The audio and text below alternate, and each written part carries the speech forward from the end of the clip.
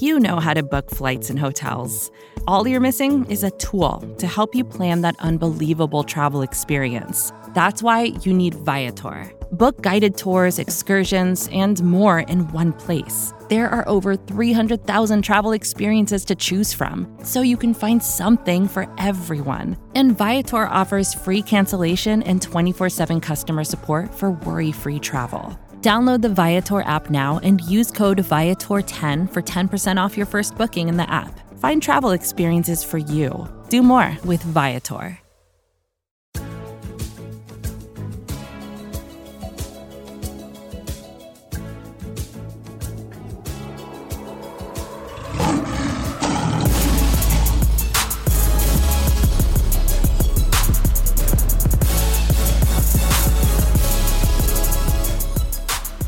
Welcome to the Pride of Detroit PODcast, prideofdetroit.com, Pride of Detroit on Twitter, Pride of Detroit on Facebook.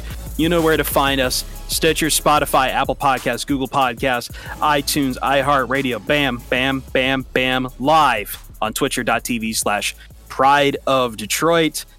Or it's just on Twitch. I don't know why we have to give out. I should throw in like the HTTPS in front of it or something. I don't know. I am Christopher. This is a very busy PODcast day. Everyone's running around. If you're watching us live on Twitch, you see that I'm in a different location. We are late because of this man over here, Jeremy Reisman, the fearless leader at Detroit Online. And I am Chris Perfett, the adequate host at Chris Perfett. And thus adequate because I'm coming from a new studio. Hello, Jeremy.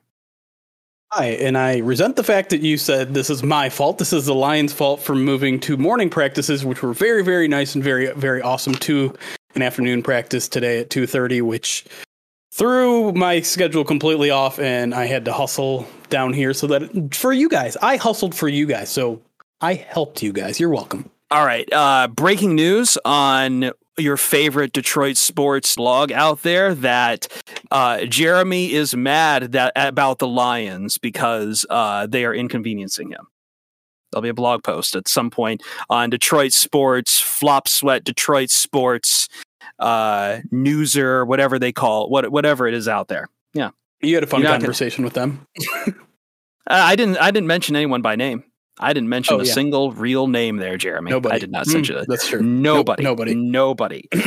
Joining us, the third man who has never had a beef with anyone on Twitter, Ryan Matthews. Back is the motherfucking rock guy. At Ryan_POD. Ryan, I'm stealing this one from the chat, so mark it off on your bingo cards. Before we start, this is from VJ Donda. Before we start, how is Zazu? He's good. Thank you for asking. Yeah, he got a big scratch on his nose. I don't know how it happened, and it was bleeding a lot. But we took him to let's just say we got the bleeding stopped because we went to the vet, but the vet did not end up seeing us because they took too long. No one cares. But I appreciate you asking. I'm being adequate because I meant to hit the Zazu for you and then go into Ryan Matthews. Let's do the drop again. Back is the motherfucking rock guy. At Ryan_POD. How is Goose? Twice for the price of one. I love it. Goose is doing fine. He ate some nachos this morning that I mistakenly left out, aka was too lazy to put away and throw away. So he found them on the he pops his head up when he hears nachos. But yeah, he's doing good. If he was doing any better, he'd be you, Chris. Well, apparently people are already mad with the lags, so we'll just keep. Why? I don't even know how to respond to that. Any better? No, I'm not. Goose should not aspire to be me. He should aspire higher than that, Ryan. I'm currently lower than Goose. Talk nicer about yourself. Talking about speaking nice about people. Let's try to talk nice about Calvin Johnson, something that Lions Twitter have not liked. Lions Twitter has been very. I can't use that word anymore. They've been very black and white, back and forth. Jeremy, help me out here. I'm going to get us into trouble. Combative? Combative is one way to put it. I would say hot and cold. They go between really, really, really loving him, but then he says something and all of a sudden, look, I think the problem is fans need to realize they are not the organization, and Calvin Johnson has beefs with the organization. But guess what? You don't need to defend the organization. The organization bleeped up. So we'll see how they fix it. And I think Calvin Johnson's being a little selfish himself, but let's focus on his Hall of Fame speech a little bit. And we're going to talk about more than just him at the Hall of Fame. And we've got plenty of training camps notes, but we start with Calvin Johnson. Yeah, I mean, that's the thing. It was kind of like a whiplash for Lions fans because on Friday, Dave Burkett put out the report that, the details of the deal that the Lions tried to give him and the one he eventually turned down. And then right after that, he gets his gold jacket. He has a speech on Sunday. And, I thought it was a cool moment. Like I think that weekend was something that Lions fans should celebrate. It's really cool to see a guy that most of us saw play get rewarded for his play, for his contributions to football so quickly. I mean, he's 35 years old. I think they said only a handful of Hall of Famers have ever been inducted that quickly, obviously because of his early retirement and all that. But, he thanked the fans, he thanked Lions fans and said he drew inspiration from them, filling the seats during the 0-16 season. That gave him the inspiration to come every week on the field. But I think the story of his speech and thankfully, this, the story of the speech wasn't, he didn't mention the Lions organization, which he didn't. The story, I think, of the speech was he used the opportunity to talk about what has really become his life's calling after football, which is finding ways to manage pain after sports or during sports or, anyone who's dealing with chronic pain. I know some fans were a little bit upset with the fact that, he kind of, pitched his own primitive line of cannabis things, with a sly line there. But to me, like he called it his life's calling. Like this is something that clearly mattered to him. And we see a lot of Hall of Fame speeches kind of devote time to a matter that he really cares about. So I thought it was cool to see him not just do a kind of typical Hall of Fame speech and talk about really a topic that not a lot of people are talking about. Yeah, here was my takeaway from Calvin's speech, and it was something I didn't watch until this morning, but a few notes about it. One, I really appreciated how heartfelt it seemed like his gratitude towards the city of Detroit was. Yeah. The state of Michigan, a place that he mentioned that he still calls his home to this day. I think that it was a really cool tribute to have all of the players that he formerly played with and coaches stand up so that he could give them all some recognition and show that, nobody is truly self-made. And Calvin Johnson certainly, showed his gratitude towards all of those people who helped him get to where he was. I have zero problem with Calvin Johnson going up there and talking about his life's calling because he's 35 and he's not a football player anymore. He's got other things to do. And for anybody who suffers from chronic pain, they know that opioids just are not the answer. So I fully endorse him getting up there and delivering that message because this is the guy who talked about the injuries that he dealt with when he was playing for the Detroit Lions. Like he talked about the rookie injury that he suffered when he got hit so hard in the back he couldn't feel his legs. That stuff shakes you up, man. And that's him as a rookie. Yeah. You look at the way Calvin Johnson's fingers look like, you look at the rest of the injuries that he dealt with. Yeah, I mean, he totally deserved that platform. It is also a conversation that has just been around more and more in the NFL lately. I was just listening to TJ Hushmanzada earlier today, and he was talking about in the context of how many football players are hesitant to get the COVID-19 vaccine. But he said then, you turn during the season or when he played, there were so many of them lining up to get that Toradol shot. The Toradol going straight almost all the way to your bone to get to fight the pain and everything else. It's a conversation that probably has to happen around the NFL. And the way I see it is like, yeah, maybe you could say it was a little self-serving because he does have a financial interest now in that area. But at the same time, we heard it when he was retiring too, that this was a big reason why he was retiring was the pain and dealing with that pain. And then also, like, again, the self-interest aside, it's a conversation that has to be had because this is a beast that's been lurking under the surface on how much these guys have to dull their pain to play every Sunday. It's a big crisis in the NFL. Yeah. Hey, Chris, did you get inducted to the Hall of Fame last night? No, why? Jeremy, did you get inducted to the Hall of Fame last night? Not yet. Yeah, not yet. I mean, you'll get that gold jacket one day, buddy. But that was That was Calvin Johnson's night last night. That was his 12 minutes. Mm-hmm. I did want to ask you this, Ryan. You had this written down, and I wanted to talk to you about this. So, putting his speech aside, though, and I think this was a conversation to be had. Was he goes in the Hall of Fame on a first ballot, which I didn't realize at the time is pretty rare for a wide receiver. That there aren't that many. The seventh wide receiver to be a first ballot Hall of Famer in all of history. And obviously we're coming up on a time where we're going to start seeing guys like Larry Fitzgerald eligible and Steve Smith available to, eligible for the Hall of Fame. But T.O. wasn't a first ballot Hall of Famer. Where do you stand on all of this? Because honestly, until you brought this up to me, I never thought that hard about where a guy lands on whatever ballot he lands in the Hall of Fame. I thought that was always like a baseball conversation. It wasn't something that really interested me, but then I saw how few guys had been first ballot Hall of Famers at the position. Mm-hmm. Yeah, I think it's something that I always noticed in baseball just because it was such a touchy subject, and it was something that I think probably bled over into NFL chatter when people just wanted something else really stupid and dumb to complain about.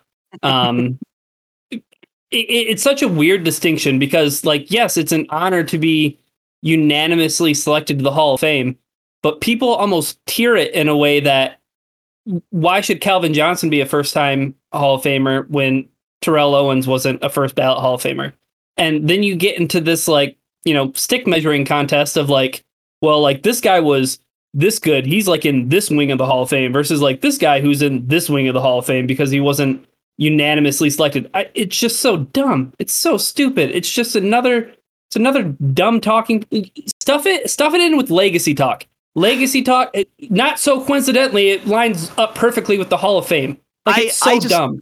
Yeah, and look, T.O. had the extenuating circumstances that just the writers and media people, he fought with them, and I think that hurt his legacy at the end. But regardless of that, I'm with you in this regard. Nobody is going to be looking at Calvin Johnson's bust 10 years down the line in Canton and be like, oh yeah, he was a first ballot guy. That means much more impressive. It's a conversation we have around induction, but then it's swiftly forgotten. And yeah, to me, it's stupid because you ask anyone who's arguing he shouldn't be a first ballot Hall of Famer, ask them the same question. Is Calvin Johnson a Hall of Famer? Is he Hall of Fame worthy? Their answer 10 times out of 10? Oh, yeah. Well, if he's a Hall of Famer, if you think he should be a Hall of Famer, you put him in. You say yes. I don't care if it's the first ballot, the fifth ballot, the sixth. If you think a guy is Hall of Fame worthy, you vote him in. Like, why are we playing this game where, well, he should wait. He has to wait. Like, well, who gives a fuck about that? Put him in. If you think some ballots are more everyone agrees Calvin Johnson changed the game. He was the best wide receiver of his time, if not, second or something like that.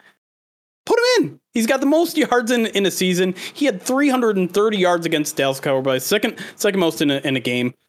Everyone agrees he should be in. Put him in. This is a dumb conversation. Yeah, and listen, like, you don't want to always play ballots that way too, because some days it might just be a more crowded ballot than others. And again, look, Calvin Johnson is the spearhead of, I think, this a generation of Hall of Fame wide receivers. Some are going to be eligible faster than others. I mentioned Steve Smith. A Larry Fitzgerald sometime down the line. Whenever Julio Jones retires, he's going to be Hall of Fame. We're hitting this generation of talents at wide receiver, which Calvin Johnson spearheads, that they're all insanely good. They've redefined the entire wide receiver position, top to bottom.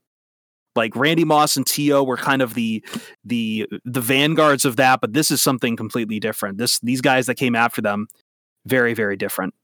I wanted to talk real quick though about the other Lion that kind of made it on one of the other Lions that made it on Hall of Fame night, and that would have been Alex Karras. Was it Veterans? I think it was the Veterans Committee put him in. Yeah, just want to make okay. Yes, Veterans Committee. Listen, I love the Blazing Saddles references, but as someone who loves the history, I don't think there's a better character in the history of the Detroit Lions than Alex Karras. Wild, crazy, out there, combative. We talked about this between breaks about the Evander Kane thing situation on our last podcast, but I mean, Karras basically has to leave the league because it's not even that he's gambling, it's that the restaurant he owns was associated with gambling. Very different time, and he turns it into a successful movie career. And like, he was a beast on the field.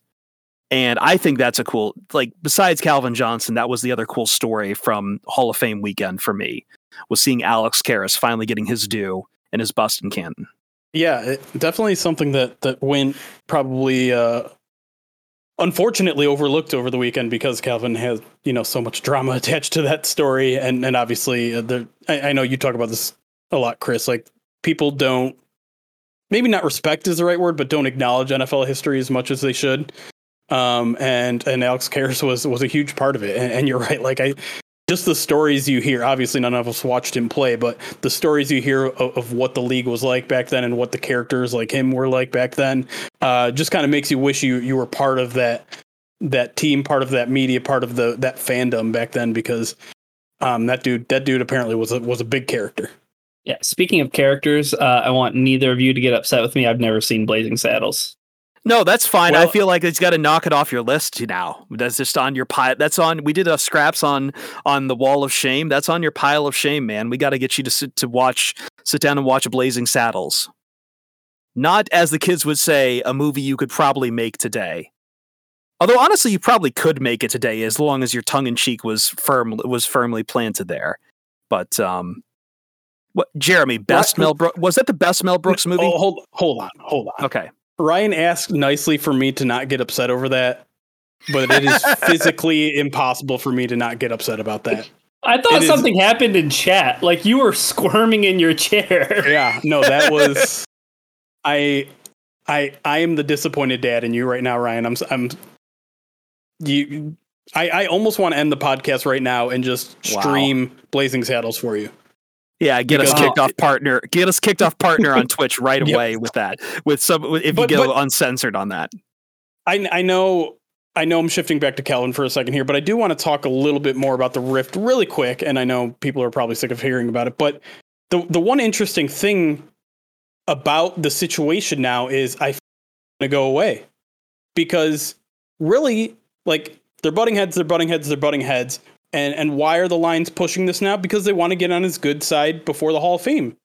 They want to, be there, part of his speech, and be part of the organization where they can celebrate it. And the Lions did celebrate a little bit. They threw a party after on Sunday, but like, they didn't hit that deadline. And so now what? Now Calvin Johnson isn't going to go in front of the media anymore, right? There's no reason for Calvin Johnson to really be a part of the media anymore. So we're not going to hear him, give constant updates on what's going to happen with this feud. And so I'm interested in see where it goes, because it does feel like they're at the stalemate. The Lions offered, a somewhat fair offer, and Calvin still isn't budging. And I understand both sides of it at this point. And I think both sides are to blame at this point. And with no deadline now pushing any sort of action, I think it's just the waiting game until it might be years that go by before any progress is made, because I mean, let's be honest, it took a long time for Barry, and I think that's what we're headed for now. Just hoping that time heals some wounds here, because I think this story is going to fade away. It's always a process, especially in these kind of things. The Lions have unfortunately had to do this twice.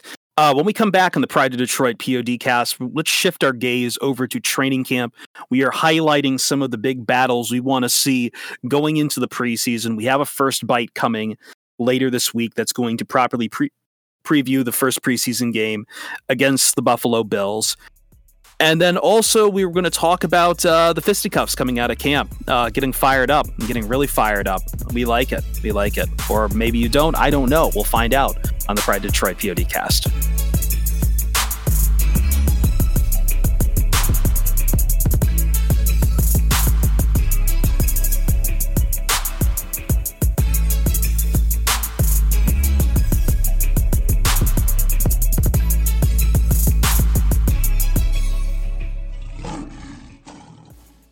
And welcome back to the Pride of Detroit POD cast. As we're coming in a little late in the day from various locations, this is the busy podcast because the football season is almost upon us. We're going to talk in a second about top position battles you want to see for the Lions as we go through August here. But I think to start, Jeremy, we need to talk about some of the big news from the day. And I think the big one is that to replace the injured Corn Elder, the Lions have gone out and gotten themselves Nickel Roby-Coleman. And that was kind of the big transaction news of the day. Yeah, I think the only thing surprising about this move is that it didn't happen sooner, because he was a guy that we circled way early in the offseason as a guy that would make a lot of sense here. He played 3 years with the Los Angeles Rams, which means he was coached by Aubrey Pleasant, the Lions' current defensive backs coach. He was acquired by Ray Agnew, who was the director of pro scouting at the time, now is the Lions general manager or assistant general manager. Obviously, Brad Holmes was there as well during his time in Los Angeles. And those were also his best years in the NFL. He played very, very well as the nickel corner there in Los Angeles. He kind of, last year was rough for him when he wasn't in LA. Maybe that just shows you how good Aubrey Pleasant is. Maybe he's aging. I mean, there's a lot of reasons. When you get a guy this late in training camp, obviously expectations should be fairly low, but he's going to be entering a defense he's familiar with, a coaching staff he's familiar with, and he's going to get an opportunity to compete. The question is the job even open, though? Because Mike Ford has been taking first team reps at the nickel corner position all offseason, all training camp. He's looked so-so. He's looked better than he has in the past playing defense. And we talked to Mike Ford today, and he seems to be playing with a lot of confidence along with everyone else in the secondary right now. But, there are times in which he's been getting beat kind of consistently. Amon-Ra St. Brown has done a really good job against him in a lot of situations. And the slot position is just really, really hard to play. So, I don't know if Nickel Roby-Coleman makes the team. I don't know how serious Corn Elder's injury is. But bringing a veteran in who has played under this defense before, who can, Mike Ford's still a relatively young guy and certainly young to potentially playing defense. So if that job is still Mike Ford's to lose, I think bringing in Nickel Roby-Coleman will not only push him, but teach him. So I think it's a move that makes a ton of sense, and one that I think every Lions fan can probably get behind. Yeah, I like the move from the standpoint, you mentioned, Jeremy, the Corn Elder injury, but on top of that, Quentin Dunbar hasn't been at training camp due to personal issues. Yeah. That he's dealing with, and the team is supportive of him, it seems like, and they're being more than patient with him. So, but until he shows up, I mean, you need to have a body there to take some reps. And the Lions, to me, it didn't seem like they had a quote unquote a backup plan in case somebody got injured at nickel corner. Like, Mike Ford, like you said, he's been, receiving the majority of the snaps, and with Corn Elder getting injured, I mean, that literally, to me, it leaves nobody really behind him on the roster to fit in there. Right. Kind of quote unquote naturally. And, you mentioned that, Nickel's best seasons were with the Rams. Those were the years where he played the most in the slot too. It seemed like last year he kicked out and played a little bit more outside corner. Still played quite a bit of nickel, but he did play some outside, and that obviously probably wasn't his strong suit. And also he was playing on a pretty bad Eagles defense. So, kind of goes hand in hand with one another. I think that I wouldn't say that he's quite a lock to make the roster just because he got brought in so late, and he got brought in under those very particular circumstances. But he's definitely a guy to keep an eye on because he's a veteran, proven track record, and has a history with Brad Holmes and Aubrey Pleasant, as you mentioned. The other bit of news that came up was Jermar Jefferson. Jeremy, you were at camp. I think I don't want to make too much out of this just because this is a podcast, is delayed by Tuesday morning, by Wednesday morning. He could be right as rain. We don't know, but Jermar Jefferson did come up limping a little bit and had to leave the field. Yeah, I got a pretty good look of what happened. It was basically a special teams drill. He was part of the punt protection unit there, and he basically just kind of, two guys came barreling down on him, one rolling over him, and he got up, and he was limping. The trainer was trying to get him to test out his lower leg. I don't know if it's ankle or I don't want to speculate too much on that sort of stuff, but basically he asked him to kind of go up on his tippy toes on that leg, and he couldn't. So he walks off. And I think I'll kind of like transition this into the camp battles section here, because RB3 seemed like a job that was no longer open because Jamar Jefferson had looked so good. He's a guy who's basically been repping with the first and second team because we haven't seen a ton of DeAndre Swift at camp. He's a guy who's already shown improvement in pass protection, which is the hardest thing to learn for a rookie running back. And, you know, aside from maybe a drop pass or a fumble here, I mean, his one cut move upfield is just so quick and so smooth that he just looks like he belongs. And I think he's separated himself extremely far from the rest of the crowd. But now we're kind of in an interesting situation going into preseason game 1, because if this is even a mild injury, the Lions might take it easy with him and not play him on Friday. They haven't been playing DeAndre Swift a lot, so I have to imagine he's probably not going to play on Friday, which means it's going to be Jamal Williams and a bunch of guys that have a ton to prove, because Dedrick Mills has not looked good. Godwin Igwebuike, who's moved from safety to running back, has not looked good. He fumbled twice today. Who's the one guy I'm forgetting?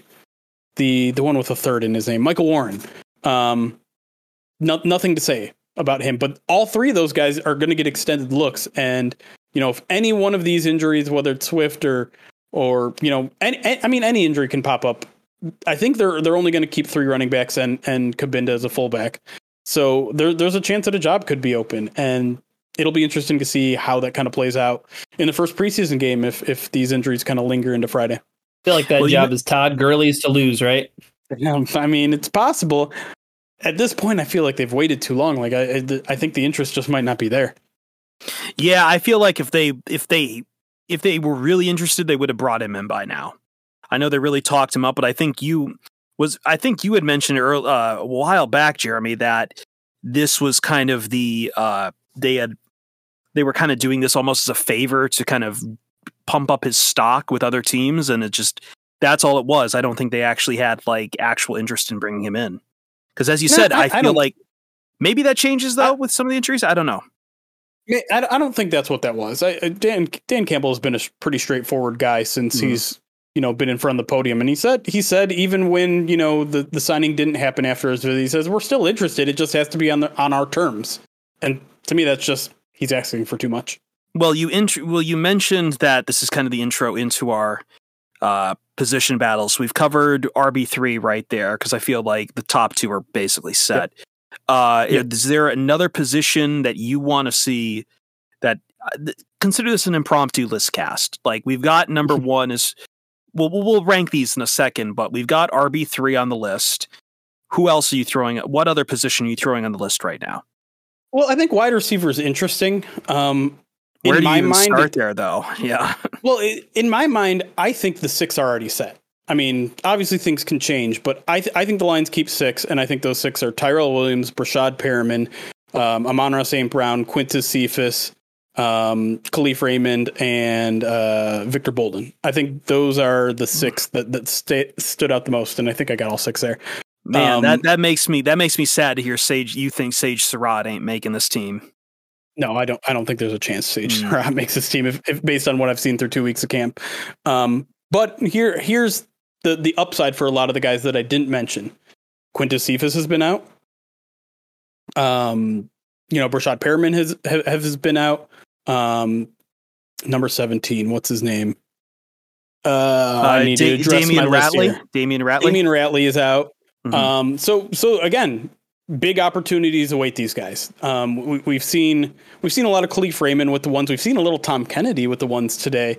This is just going to show. This goes to show you, like, all these injuries present opportunities for these guys to play in like first and second string offenses, which means they're going up against first and second string defenses. And if they can stand out there, maybe they jump one of these guys on the depth chart. Maybe they convince the Lions to keep 7 wide receivers instead of 6.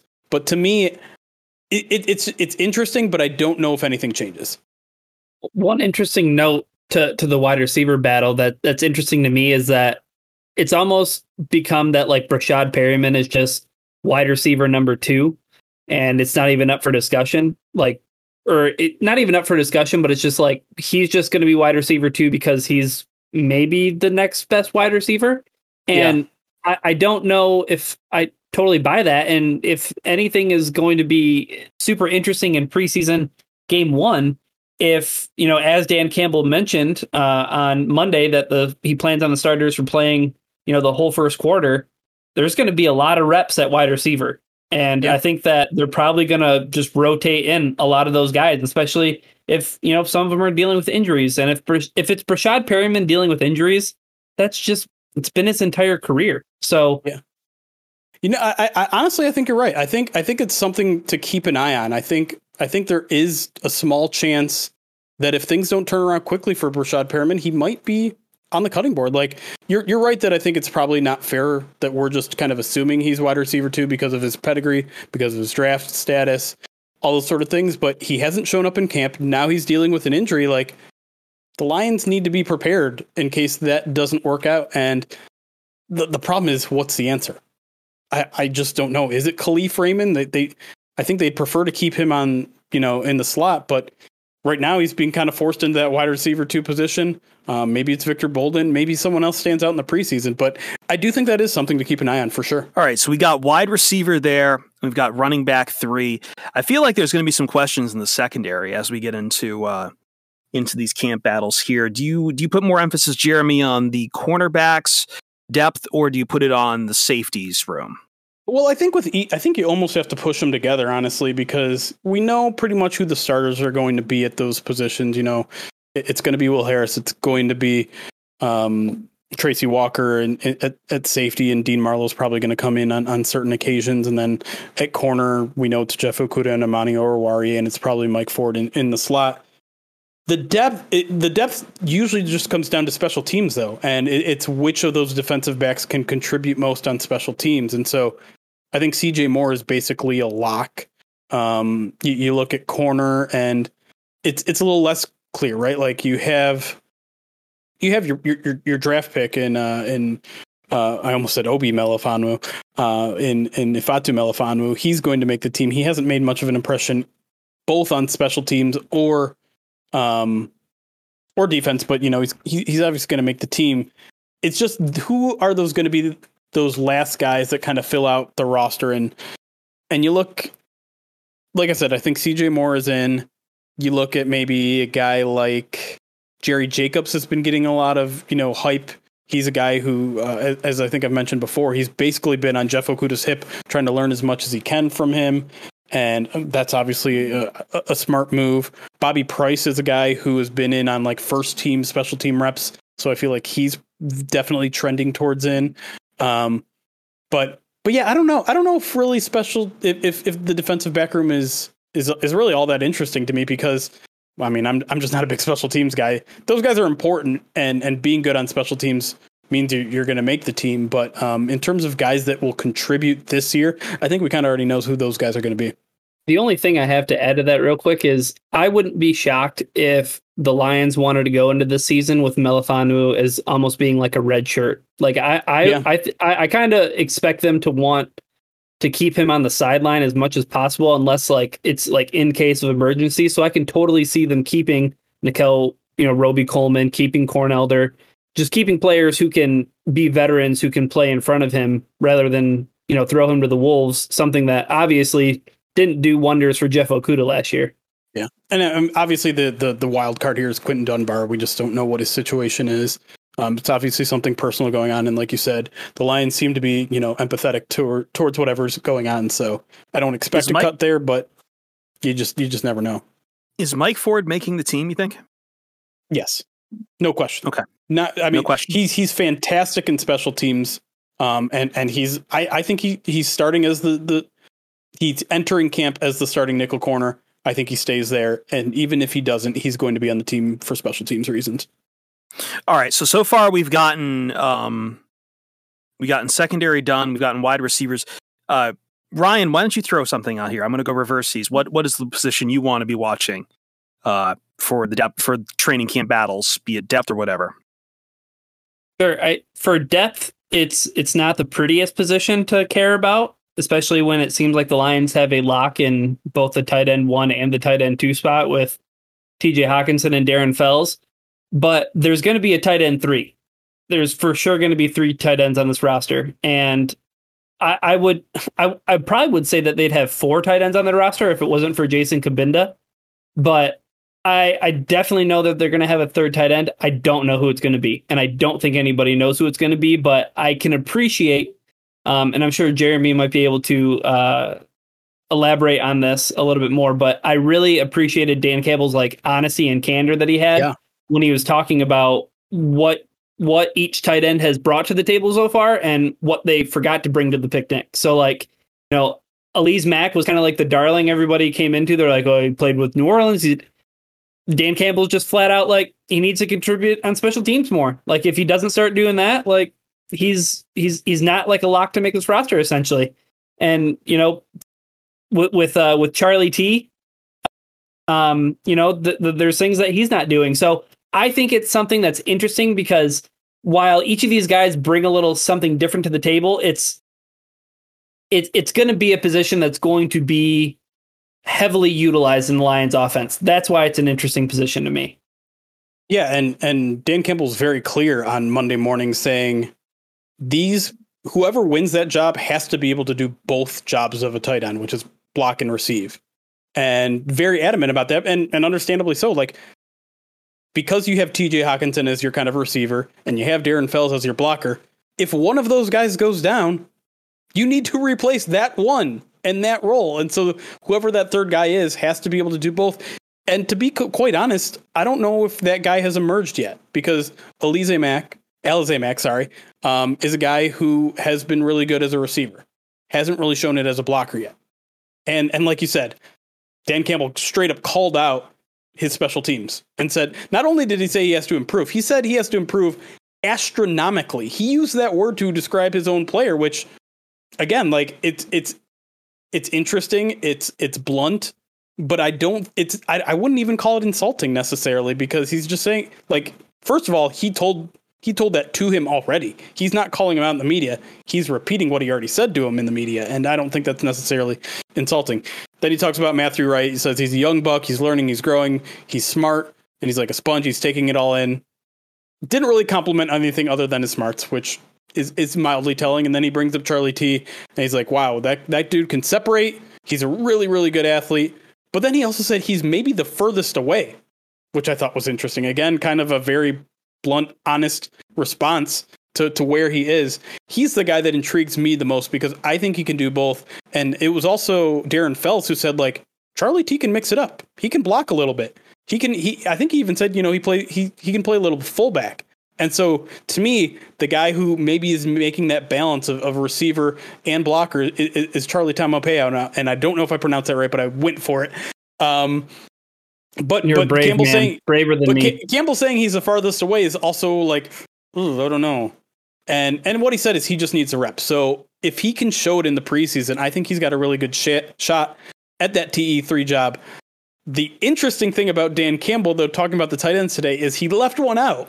And I don't know if that was an oversight. I don't know if that's a sign of what he thinks of Hunter Thedford, but he was not mentioned at all. All right, we got one more space on this, and Jeremy has been filibustering, I think, because he doesn't want me to make my pick. I'm putting quarterback 2 on here. No, come on, no. I think Tim Boyle's got a shot. Linebackers or defensive tackles. I want to talk. I think Tim Boyle's got a shot. Well, to unseat Blau. Look, I know you don't usually care about the backup quarterback, but if Goff goes like nuclear, it's not that much of a step down. I don't know. I don't. Here's the thing. Like, I think Tim Boyle entered camp as the presumed number 2. I thought it was Blau was number 2.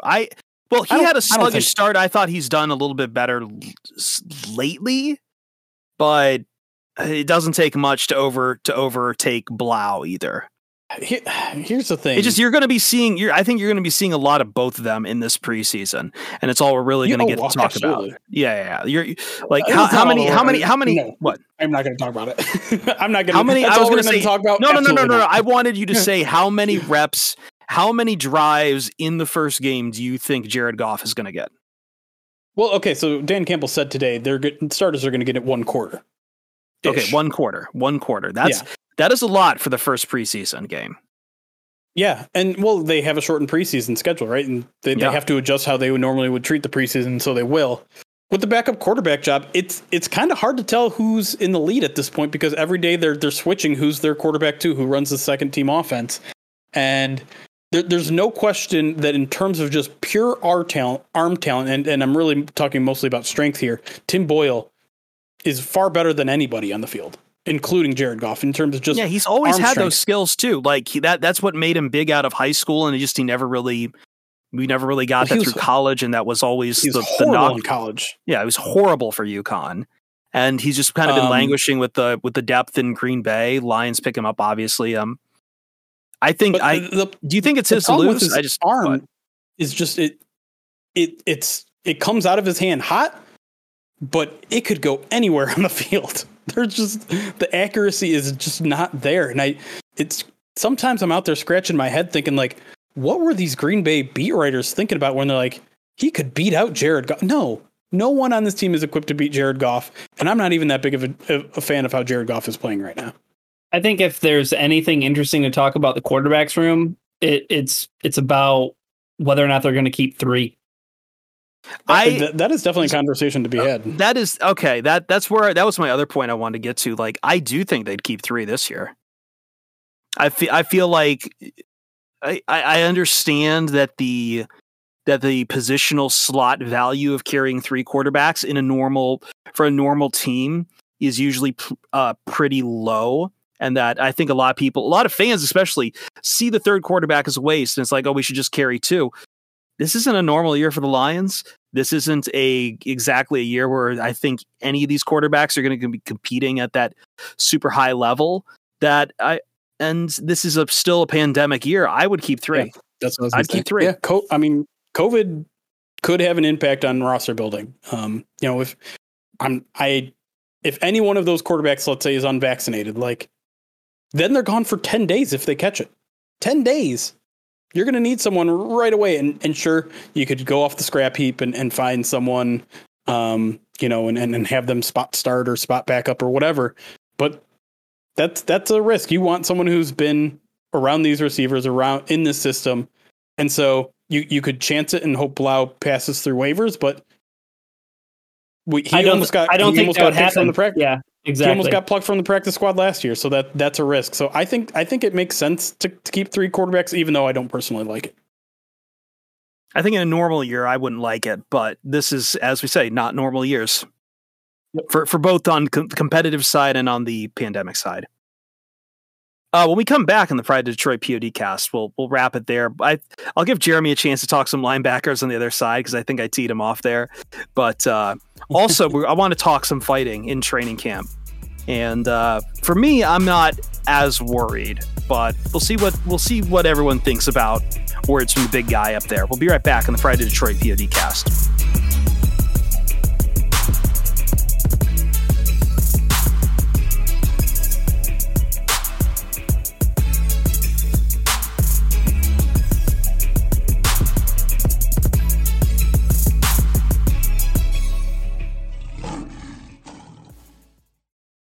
Wrapping up the Pride of Detroit POD cast here. Going to keep this one a little short, but first, before I get into what's been happening at camp between a sun god and Melifonwu, we go over to Jeremy, who I did stub him on linebackers, and let's go for it. What do you want? I saw that 5th spot there for position battles that I want to see, and I stole it from you because I wanted to talk about quarterbacks for once. But hey, come on. What do you want to say about linebackers? Well, I mean, linebackers, listen, the Lions are making a complete shift in what they want in the linebackers, right? Gone are the days of 260-pound guys, 270-pound guys running, 5.3 40s and all that sort of stuff. And so, we're seeing a fundamental change, and we know the starters, right? We know that the 2 off-ball linebackers, the 2 middle linebackers are essentially going to be Alex Anzalone and Jamie Collins. It doesn't look like that's going to change. Those guys have been taking first-team reps the entire time. Feel like they're locked in. The interesting stuff is happening behind them, though, because Derek Barnes is a guy who, unfortunately, a lot of people were excited about, but he really hasn't played much at all in team reps with the pads on because he's been dealing with a nagging injury. So that's given the opportunity for a lot of guys to try to prove themselves. Sean Dion Hamilton is a guy who's been really, really good in coverage. Anthony Pittman is taking strides. He was someone that I think people were really fans of when he was an undrafted rookie. Now he's got a couple of years under his belt, and you're starting to see some of that progression. And then just when you kind of counted him out and you're like, I'm not sure Jalen Reeves-Maybin is going to make this team. Like, COVID has held him out of the first week and a half of practice, and like, we know he's good at special teams. We know he's undersized, so he might actually fit this defense a little better. But some guys are kind of are starting to step up behind him. Maybe he's the odd man out. Well, he walks into practice today, immediately is with the first team special teams, which we know he's very, very good at. Immediately made a play or two there. Interestingly enough, though, they had him with like the third and fourth team defense, so he's going to have to work his way up there. But he goes out and has himself a sack on a very well-timed blitz. And so, he's a guy who immediately stood out when he was there, immediately placed into the first team special teams, which I think is very telling about his roster chances. So now that he's back to bump up the roster, and I wouldn't call him a roster lock yet, but he's a guy that I think has a very, very, very good chance of making the roster. Well, now who of these guys that have been showing out is suddenly going to be knocked down? And so is a guy like Anthony Pittman gonna take that step enough to make the roster? Is Sean Dion Hamilton, who has a lot of roster experience but not a ton of starting experience, is he going to be in there? And so I don't know. It's and I mean, the one guy I haven't even mentioned is maybe the most fascinating story of them all, Jelani Tavai. Where does he fit in? And he's been repping with the second team most of camp. On and off success. He actually had 2 forced fumbles today, but both situations were like, well, you made the play, but you were also kind of out of position, and there's a reason why he was that far downfield with the ball. So I don't know. I don't really have a feeling on how this whole thing's going to play out, especially since Reeves-Maybin is new to the room. But it's interesting to me because I don't think we're going to see Reeves. I don't think we're going to see Alex Anzalone and Jamie Collins out there for 100% of the snaps. Some of these rotational guys are going to get in there, and I'm fascinated to see who wins. All right. Got that out of your system now? You good? I'm good. You're good. Okay. Quote from Dan Campbell. I was fired up because they're competing, man. It was good to see them both, 2 young bucks after it. We had a pretty good idea of Amon-Ra, quote, the sun god, unquote. But this is already part of a quote, so I'm setting this up in hell. What he's capable of. Just when he gets the pad on, he's aggressive. It showed up on tape in college, like this guy will mix it up. There's things you see in Ifitu Melifonwu in school, but yet I didn't quite know. Just to know he's got a little, hey man, I'm not your punching bag. That encouraged me. It really did. So this quote from Dan Campbell emerges from a blocking drill that happened at Lions training camp where Amon-Ra St. Brown and Melifonwu got into it and threw a few punches. And the quote, once again, set off all the warning bells for all the people in the national media to once again call Dan Campbell a Neanderthal. So this is where we stand right now. However, I will say this. One, and I think Jeremy will agree on this, like, fights in training camps are pretty normal. They happen on the reg. It's nothing to be ashamed about. It's not a failure of coaching. It happens. And especially you look at Melifonwu and Amon-Ra St. Brown. I think we talked about this before, but like a lot of the guys the Lions drafted are very much so jokers and like guys who are just eager and ready to compete, as Jamal Williams would always say, that positive competition. And I think Amon-Ra St. Brown is definitely the one with a chip on his shoulder. And Melifonwu, I think, is kind of cut from that. These, I would say, I have my notes, is like, I consider them the 2 more serious and the more I want to prove it of the rookies. So I don't see it as any surprise that they got into it.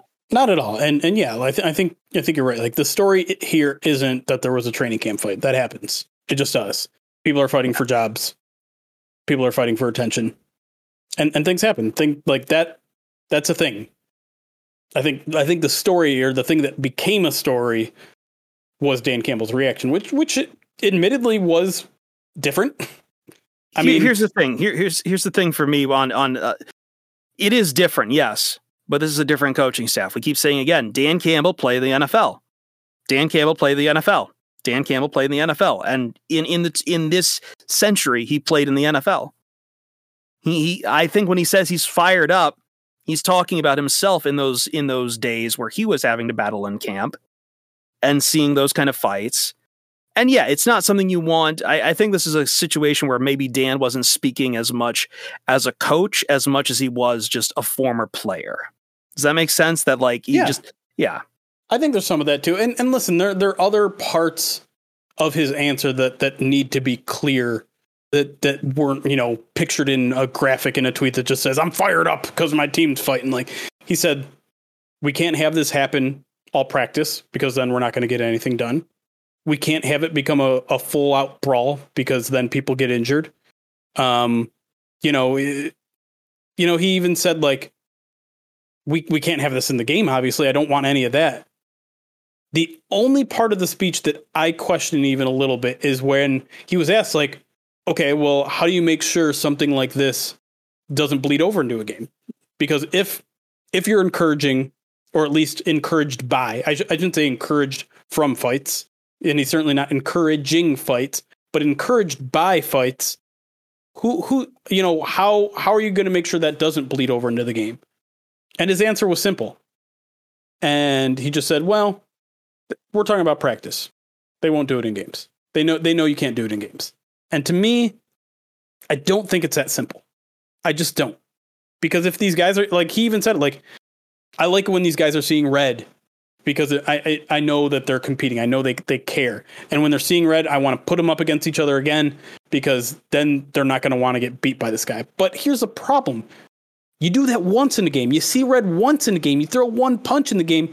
You don't get to go up against them again and show that you can do it without fighting again because you fight once and you're out in the game. And so I'm not saying he's conditioning these guys to get that way. But if you're saying it's okay because the second time around they didn't get hot-headed, you don't get that second time around. So I'm not concerned at this point because it's basically the only time it's ever happened in 2 weeks of camp. So it's clearly not an issue right now, but I just didn't like that part of his answer.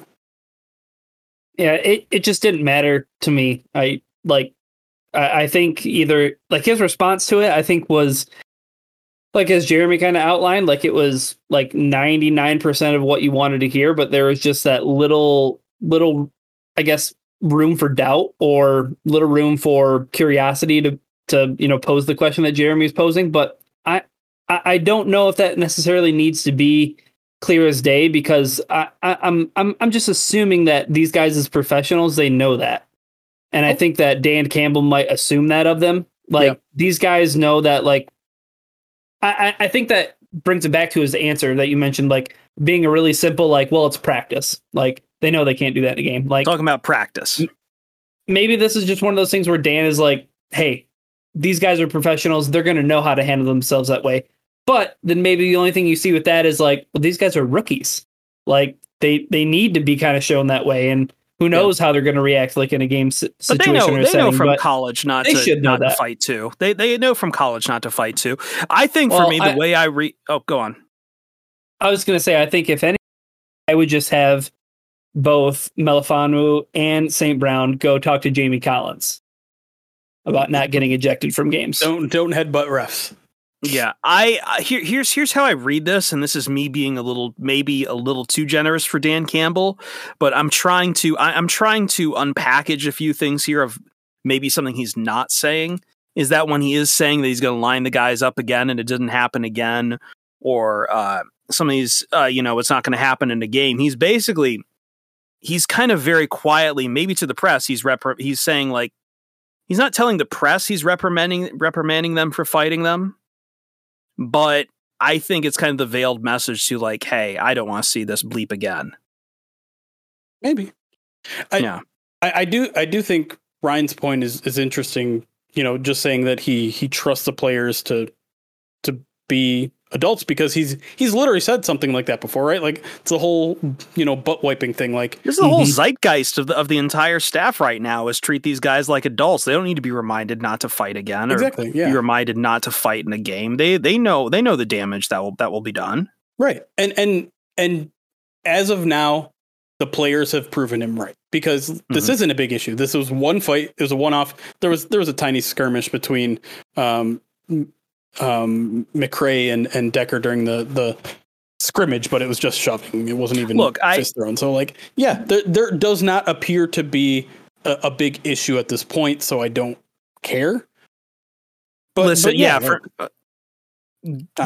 for me, between given the choice between which do I think is more of an issue, Dan Campbell saying he was fired up because he saw two guys fighting and didn't reprimand them hard enough, versus Joe Judge making his team run gassers.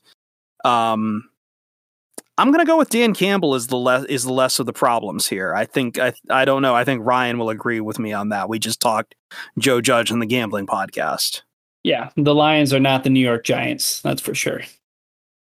They used to be. Yeah, I was going to say, definitely worth pointing out that fighting during the last regime got you kicked out of practice. Yeah. And in PJ Johnson's case, kicked off the team, which, by the way, welcome back, PJ Johnson. Welcome back. Welcome back, Cotter. And thank you. I think we've got this podcast pretty well wrapped up. What do you say? I think we're good. Dust it off. All right. So preseason, baby. Preseason. So Ryan and I just put out in the feed the other night our second edition of One Leg at a Time, the gambling podcast. Coming out this week, we're going to have First Bite. Ryan and Jeremy will preview the Bills preseason game coming on Friday night.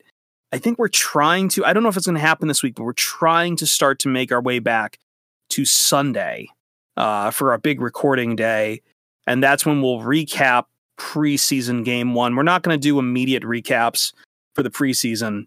A, because they're really late at night, but also B, and Jeremy has to write, but also B, they're on and also a part of A, they're on a Friday and I have to work, but also that I just don't think there's some immediacy on the preseason games. And we also want to like see what happens after the game as far as cuts. So I think that's our schedule for this week. Jeremy, are you going to have more notes from training camp? No, you have that on the feed from week one, from the last week with you and Eric. Yeah, we'll see. We'll see how our schedules end up working out, but obviously we'll have plenty of written coverage on training camp with our daily observations and things like that as we go on.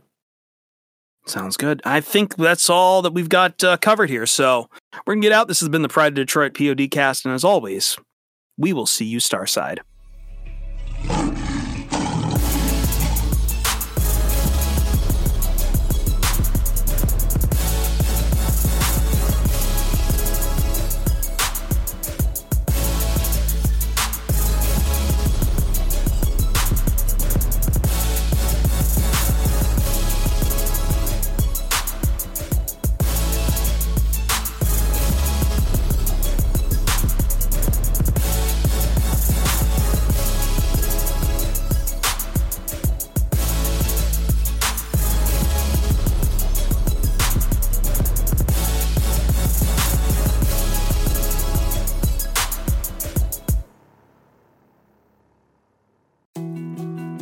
More to-dos, less time, and an infinite number of tools to keep track of. Sometimes doing business has never felt harder, but you don't need a miracle to hit your goals. You can just use HubSpot, because their all-in-one customer platform can make growing your business infinitely easier. Imagine this: high-quality leads, fast closing deals, wildly happy customers, and more benchmark-breaking quarters. It's not a miracle, it's HubSpot. Visit HubSpot.com to get started today.